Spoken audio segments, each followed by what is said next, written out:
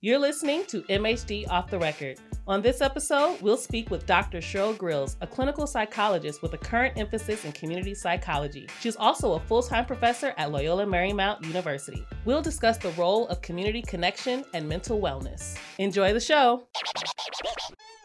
Welcome, everybody, to MHD Off the Record. My name is Marquise Harris-Dawson. I'm a council member for the 8th District in the city of Los Angeles and the host of MHD Off the Record. We got an exciting podcast today, but I'm very, very honored to announce that we've added a co-host to our show. We were making it more professional because I'm not a professional broadcaster. So we got a pro, our good friend Siobhan Taylor, a media maven, former associate producer of the famous Front Page on KJLH, and a longtime community activist and member here in South Los Angeles. Welcome, Siobhan. Thank you. That's quite an intro, Mark. I appreciate that. Excellent. I wasn't even sure if how he was going to do that, but I feel real honored. I feel special. There you go. You are special. You are special.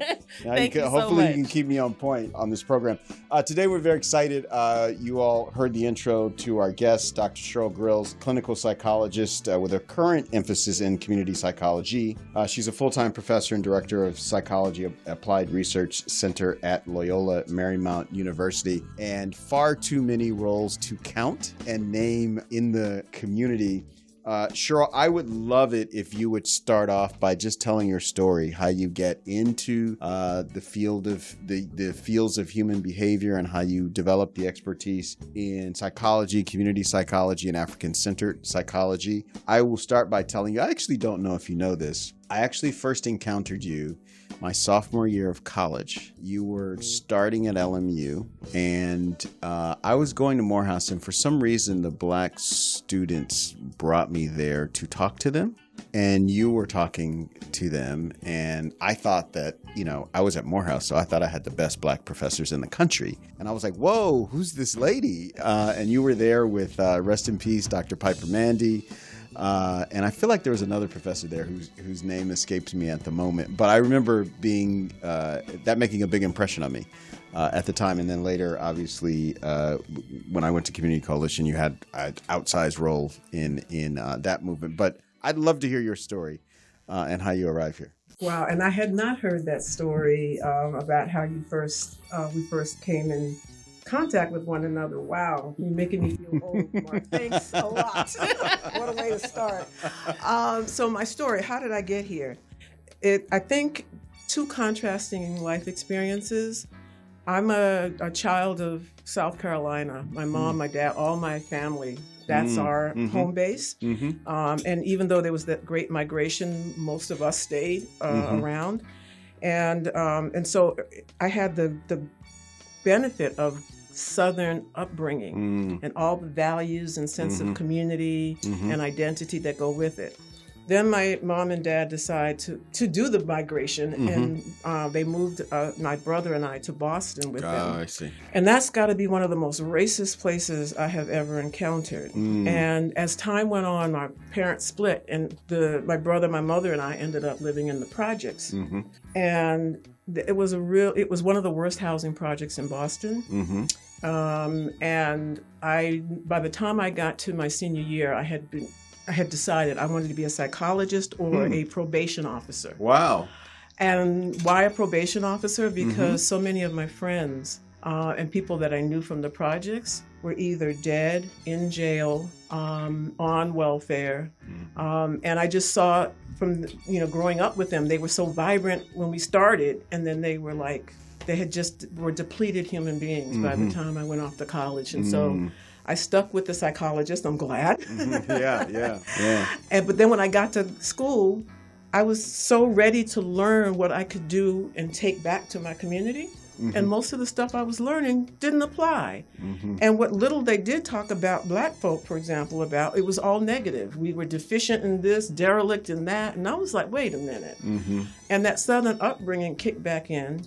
And I realized there's a lot more to who we are. And then I started seeing all the things that were there in the projects, the sense of community, et cetera. And it was the social circumstances and conditions that got in the way. And I said, okay, I'm going to have to teach myself. So in college, I ended up double majoring psychology and African American studies. Best thing I could have ever done. because it gave me the tools and the perspective I needed to fill in the gaps and to dismiss stuff in Western psychology. Then when I got to grad school, I ended up having to design my own minor, and it was in African American assessment and treatment. And myself and my friend, Dr. Marilla McCurry Scott, we took our little show on the road. We did this special minor together. And we, as grad students, started going out training people in mental health centers. This is how you work with Black folk. Mm-hmm. This is how you understand people of color. Mm-hmm. So that's how I got to this. Wow. How did you go from psychology, a very individualistic perspective, and I know it's taught that way, to being able to connect that to the community and looking at it from more of a sociological perspective in addition to that individualistic perspective? Yeah, so, I had my little shingle up and I had my little psychotherapy practice in Westchester. Most of my clients were Black folk or people of color. And I realized that I was putting Band-Aids on stuff. It wasn't getting to the root cause. And I said, there's got to be more. Now, also, truth be told, I was definitely impacted by Hector Myers, Dr. Hector Myers, who was my mentor and my dissertation chair at UCLA. And Hector taught community psychology. So I learned a lot of it from him, and the one course I had as an undergrad, and I never forgot that understanding that things happen in a context. And if you really want to make a difference, you got to go figure out what's the real cause of this. We can't, like one person at a time in therapy, get ourselves out of this pit of stress, anxiety, depression, et cetera. We've got to deal with the systems and the policies and practices that get us here. The other thing, and I'm being the professor, so let me... No, it's good. It's good stuff. I'm sitting here learning, tell me more. But the other thing I realized is, again, remember my upbringing from South Carolina. Yes. It was all about community. Yeah. You didn't walk down the street without saying, good morning, Miss So-and-so. Yeah. Hello, Mr. Such and Such, And people looked out for each other. People took care of each other. People were involved in the movement. Yes. So I realized that was missing from all this individual psychotherapy. There was not one intervention or treatment intervention that I was trained in that was for the community. It was all one-on-one. Is that what propelled you to go into community psychology? Yes. So So I was doing all of my clinical work, but I realized that, while I was also a professor, I realized that the people who really needed me couldn't afford the private practice psychotherapy. So I went and did the paperwork to provide Medi-Cal services. When this huge box of forms arrived at my office, that I would have to fill out all this paperwork on every person that I would see that, I said it would be cheaper for me to just do it for free. Right. So that kind of just frustrated me. And then I was also a treating clinician for the NFL. So I treated all of I had players from all of the Western region teams who had failed in therapy. You're not doing that anymore, are you? God, no. Because they need you. That's actually the final... You feel the absence. That was the final straw that broke the camel's back. I said, because they were like high maintenance. I was on call 24/7. So-and-so's in jail. So-and-so's in the hospital. You're his treating clinician. And I saw the guys that had substance abuse problems. So I said, but I also saw that they needed something more than therapy. Yeah. So I said, I was working with Community Coalition at that time. I said, let me try something more akin to what I was learning from Hector Myers and the community psychology folks. And then I took down my shingle. I haven't done therapy for years. Wow. Okay. Now it's all community psych. I'll train clinicians. Right. I see. Yeah. And so what are the main things you do now? So I know you got us in the city of LA, anchored in the 8th District, off on this thing called Healing Circles, which yours truly was not feeling in the beginning, but has turned into a great phenomena around training community members to provide support to each other, especially as it's related to trauma. But I know you continue to work with organizations. And also, I got a little note here. You're the gubernatorial appointee to the State Task Force on Reparations, so we want to know when we're getting our check. Wow. No, you didn't. You didn't just go there. So yeah, I'm doing a lot. Yes, you are. So I'm still at Loyola, and I'm still running the research lab there. But 99% of what we do is supporting social justice work. So we work with organizations like Community Coalition. I'm the chair of the Civil Brand Commission here in LA County, inspecting the jails For women's prisons, right? All prisons. Wow. Okay. Twin Towers, Men's Central, NCCF, and CRDF. And then I'm still very actively involved in the Association of Black Psychologists. I'm a national past president, and we still have our initiatives that I work on. But I'm also doing the healing circle work, which is, it's aligned with some of the emotional emancipation circle work we do in the Association of Black Psychologists and Community Healing Network. And it was an absolute pleasure for me to be able to work on the South LA healing circles. See, there's this African saying, I won't try to do the Senegalese or Wolof a way of saying it, but I'll do the translation. We are each other's medicine. Yeah. We naturally know how to take care of ourselves and each other, but we have been so trained out of who we are that we think that the only way you can handle things is the way the Western world says you're supposed to handle it. You have to turn it into a business. Turn it into a business and make sure that you're saying something is wrong with you and it has to be fixed, and somebody with expertise has to fix you. Well, that's not true. That, if we really believe we are each other's medicine, then that means that if we come together and our hearts are in the right place, where I care about someone, I care about the people around me, I do the Sawu Bona, I see you, which means I not only just see you, I have an obligation to be concerned with your well-being. Yeah. Well, then, when you allow people the space, the natural healing tactics and strategies emerge. And that's what happened with the South LA healing circles. They didn't need a whole lot from me. I just kind of gave a kind of structure and a format. And then the folks in the community said, okay, we're going to do this. We're going to do it that way. We're going to pull these folks in. And I have to say, I went and watched one healing circle, the last one I watched before we ended this last go-around. And LaTanya Ward was leading her circle in the park outside. And it ran into the dark. And we were there in the dark, cold and shivering, because nobody wanted to leave. Yeah. It was a group of women. When we started, it was older women. 20s to, late 40s, early 50s. But then some young girls kind of passed by, and that South Carolina vibe kicked in right away. Hey, come on over here. What you doing? We're having a healing circle. I saw growth, vulnerability, self-disclosure, insights happening at, I would say, warp speed compared to what we see happening in psychotherapy. Right. And in a setting that they were willing to come to, as opposed to a setting that people try to avoid. Yes. Like right now we're dealing with this pandemic, and every time we think it's almost over, we get hit with something else. And I'm just wondering, based off of what you just said, what is that role of community connection in healing as well as maintaining during a time like this? And we can't be around each other. Right. Yeah. Well, so I think, first of all, they came up with the wrong phrasing.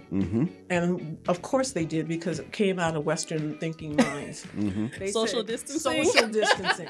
We do not need to social distance. We need to physically distance. That's very true. Right? Yes. Right. So even in the midst of the pandemic, when everything was shut down, I noticed that one of my research assistants was really struggling. She was too isolated.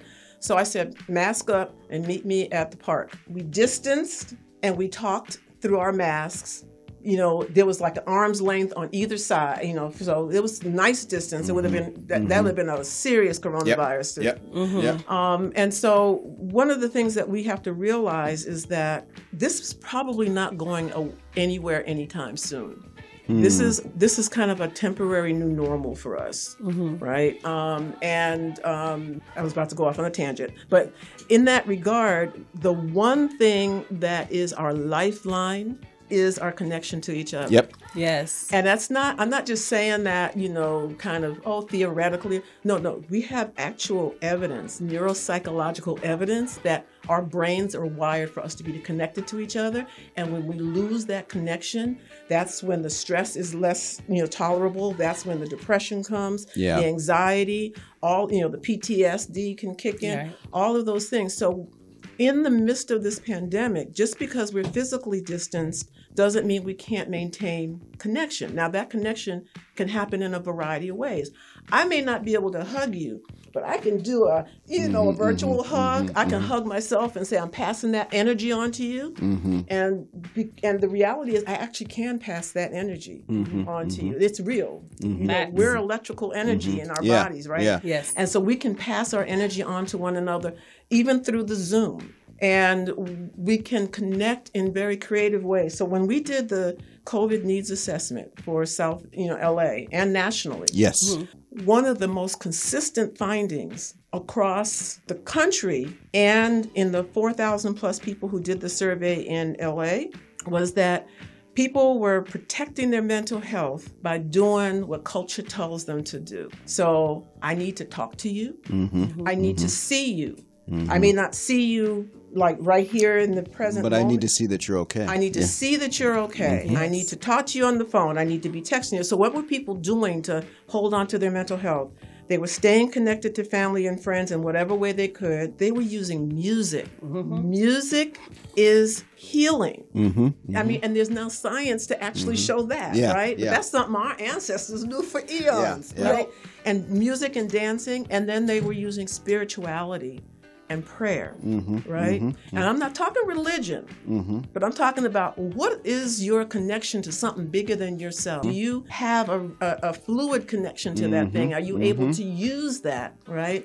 And then people were using cultural tools, whether that meant going back and learning some of more of their family history, whether that meant they were starting to do, hey, I remember watching my grandmother do this quilting stuff. I'm going to try that, or like traditional medicine, all those kinds of things. And that's how our people held on to their sanity.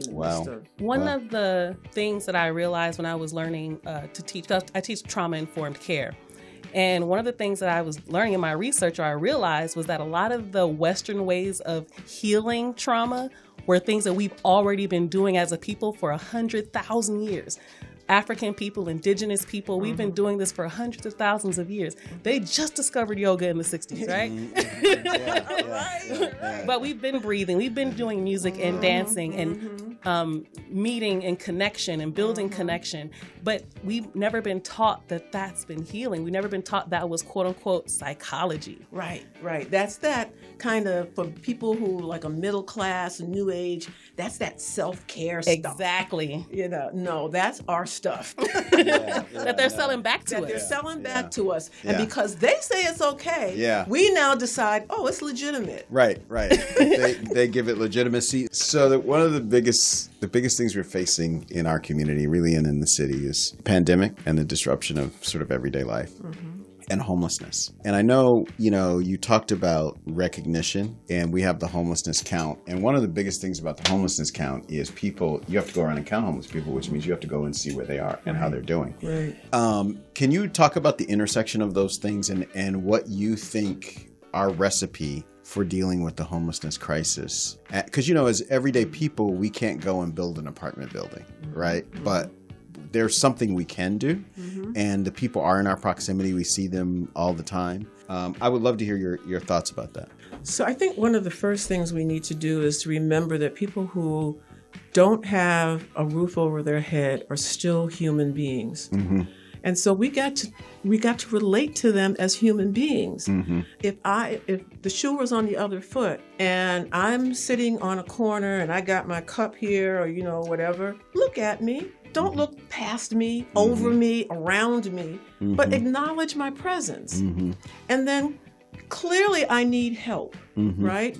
But don't decide for me whether or not, if you give me $1, I'm going to use it, quote unquote, wisely. Just realize I need help, and then let go and let God, right? And so I realize, again, that sawubona, I see you, which means I have a responsibility for you. In my car, I keep dollar bills, just like a bunch of dollar bills, ready at all times. So if I'm at a light and somebody is standing there and they're asking for help, I don't care what color you are, what gender identity you are, my window goes down and I hand you some money, right? Because at the end of the day, that may actually be food for that person. They may use it for things that I would think is not but it's not for me to judge. It is for me to be there to support and to help. So I think that's one thing. Let's start treating folks like human beings. Then let's recognize that folks who are homeless, who are unhoused, also need connection, right? Yes. And so how do we do things in ways that they have input on how to establish connection while we're trying to figure out the logistics of a long-term sustainable solution? So a good example of that, I think, is what they did downtown on Skid Row.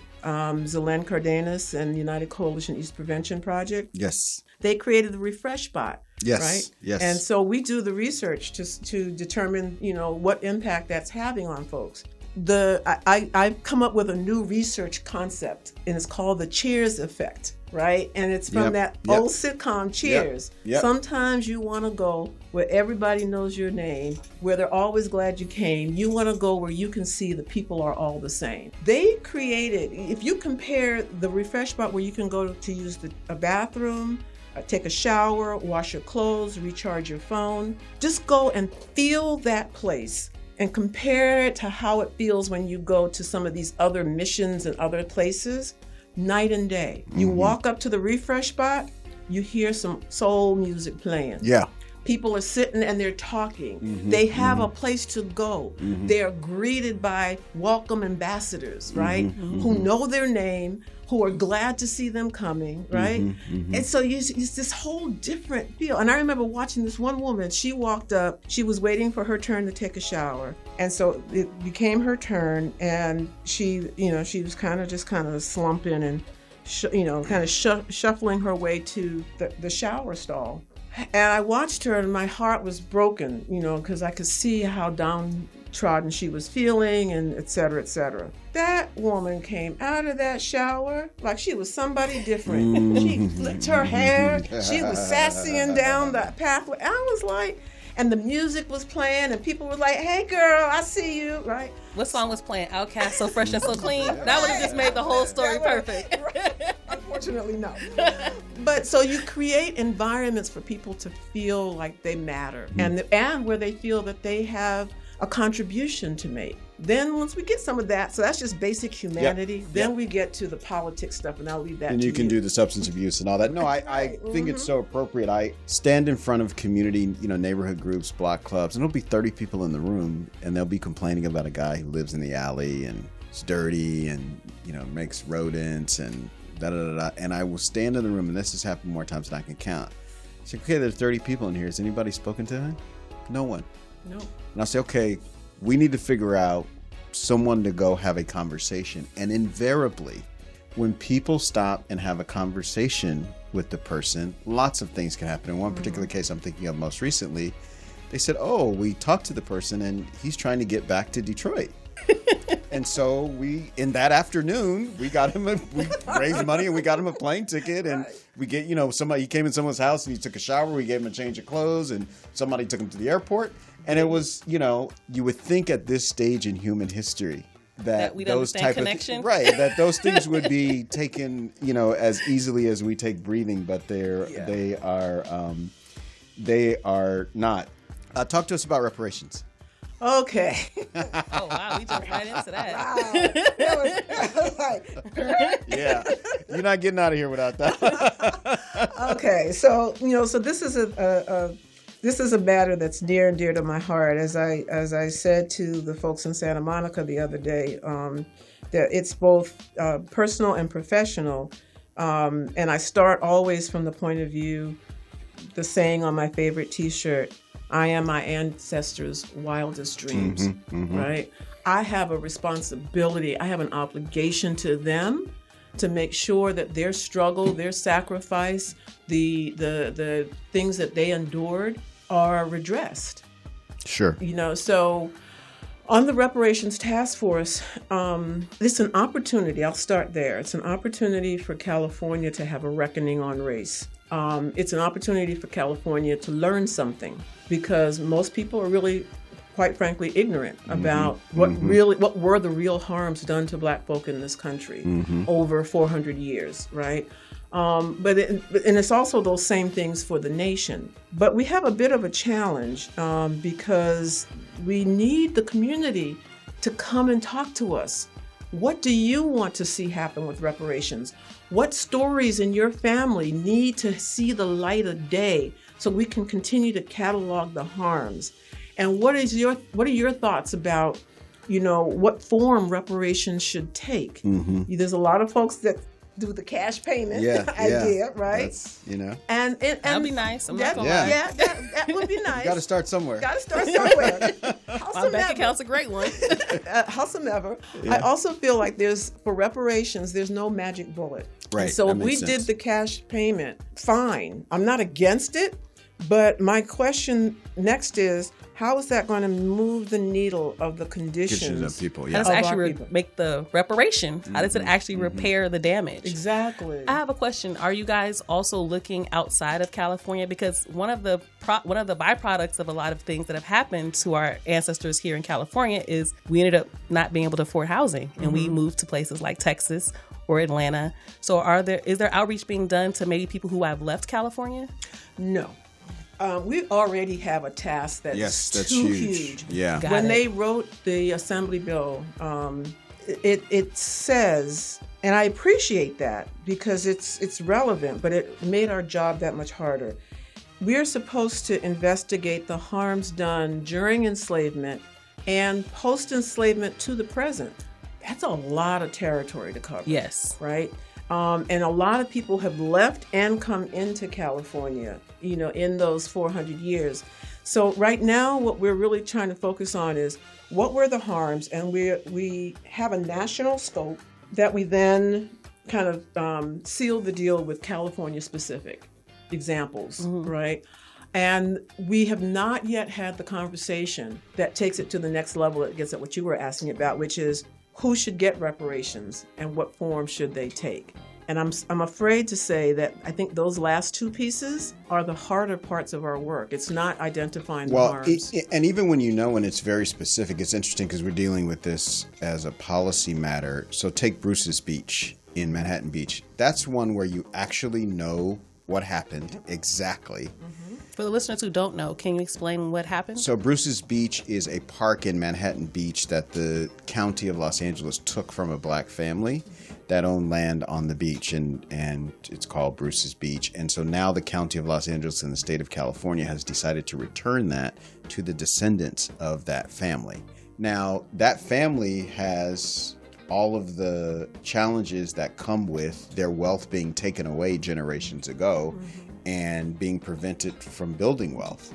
So just to return the property by itself doesn't even come close because now, I can't even afford the taxes on beachfront property, right? Because I haven't been owning beachfront property for generations, right? And so even the county's saying we can give them back the land, but then we have to repair them in this way. We have to repair them in this way. And so it becomes a very, very difficult thing to unravel. I can remember my grandfather telling me a story when I was going to college, and he was taking financial responsibility, and he pulled out a newspaper ad, and he said, this is an advertisement for when they were building housing in this coastal city. He says, at that time, this was before I was born, obviously, they were selling new houses for $9,000. And he's like, and I had $9,000. And I knew because it was near the water that it was going to shoot up in value. And he was like, I wasn't allowed to buy because I was Black. And he said that one investment would have paid for your college, your graduate school, all of that. That one thing would have done that. And this is just this one episode of discrimination. This is not even my life of discrimination that you can quantify. So it'll be, you all have quite a task. I was very happy when the governor tapped you to do it because there's the parts you can count very easily, and then there's the parts that are much more difficult to count and that are qualitative. I think now we can go to the lightning round. And this one, I hope you're prepared because we ask you a few questions about South Los Angeles, and you can only take a beat to answer, just right off the top of your head. I'm going to start you off with something easy. What's your favorite LA song? My favorite LA song? Oh, I'm not good at that. I don't know if I have a favorite LA song. Okay, I'm gonna give you some time on that. What's your favorite place to relax in South LA? My favorite place is Kenny Hahn Park. Kenny Hahn Park. What is your favorite South LA community or cultural event? Hot and Cool Cafe. Wow, okay.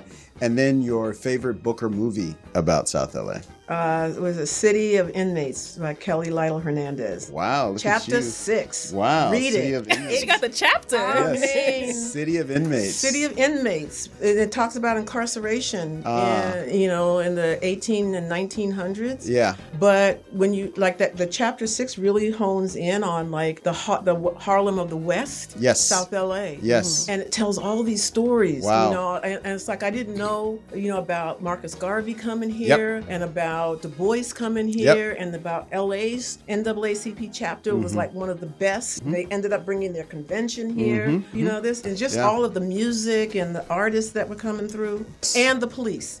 Yes, and LAPD. Yes. That's a show unto itself. All right, now we have the opportunity where you ask me a question, and you'll do that. And while you're doing that, I want you to think of your LA song. Well, okay, so what I want to ask you is, when's the last time you did some spinning? That's a good question. The last time I DJ'd on Twitch at the very beginning of the pandemic. I did a couple, 3 times. Okay. I fell out of practice because it was just too crazy. But that was the first time I had spun in a long, long time. But it's something I keep saying I'm going to do, and I don't get to do enough. I know. When I first found out that you did that, I was like, no. I could not. I was like, nah, I don't believe that. Yeah, no, it's in a way, it's very nice because once I became elected official, the idea of getting out and getting to a nightclub and getting into a space became very cumbersome. And, now doing it over the internet is much easier. He didn't say this, but he actually DJ'd my birthday party once. I did DJ your birthday party he did. once. Oh, okay, so you for hire? Well, I was for hire. Back then. I know. This ethics rules are very tight in the city of LA, so I can't accept money for playing records. This had to be back in 2006? Yeah, it was a long time ago. Something like that. Long time ago. Oh, boy. Yes, there it is. All right, one more time. I'm gonna fail at this because I'm horrible. Nobody wants to play Trivia Pursuit with me. Really? Because I can't remember. It's California Love. There's more bounce to the ounce. Straight out of Compton. Passing me by the far side. Yeah. Come on. All right, next time. But next time. I named one. Yes, you did. You started getting my head going. Straight out of Compton. We'll count that as a movie and a song. Okay. Thank you so much, Dr. Grills, for all you have done and all that you will do. You really help set the tone for how those of us who wish to intervene in the situation that we find ourselves and our people in. You've helped give us a roadmap and help give us values and help give us a vision for what's possible and what is in our own power to do. And so we thank you for that, and thank you for spending time with us here on MHD Off the Record. Thank you. I had so much fun, except for that last question. Thank you so much. Thank you for listening to MHD Off the Record, and special thank you to Felicia, the poetess Morris of Morris Media Studios in Leimert Park. For more information, please visit mhdcd8.com and follow at mhdcd8 on Facebook, Instagram, and Twitter. Don't forget to rate us 5 stars, subscribe, and share with a friend.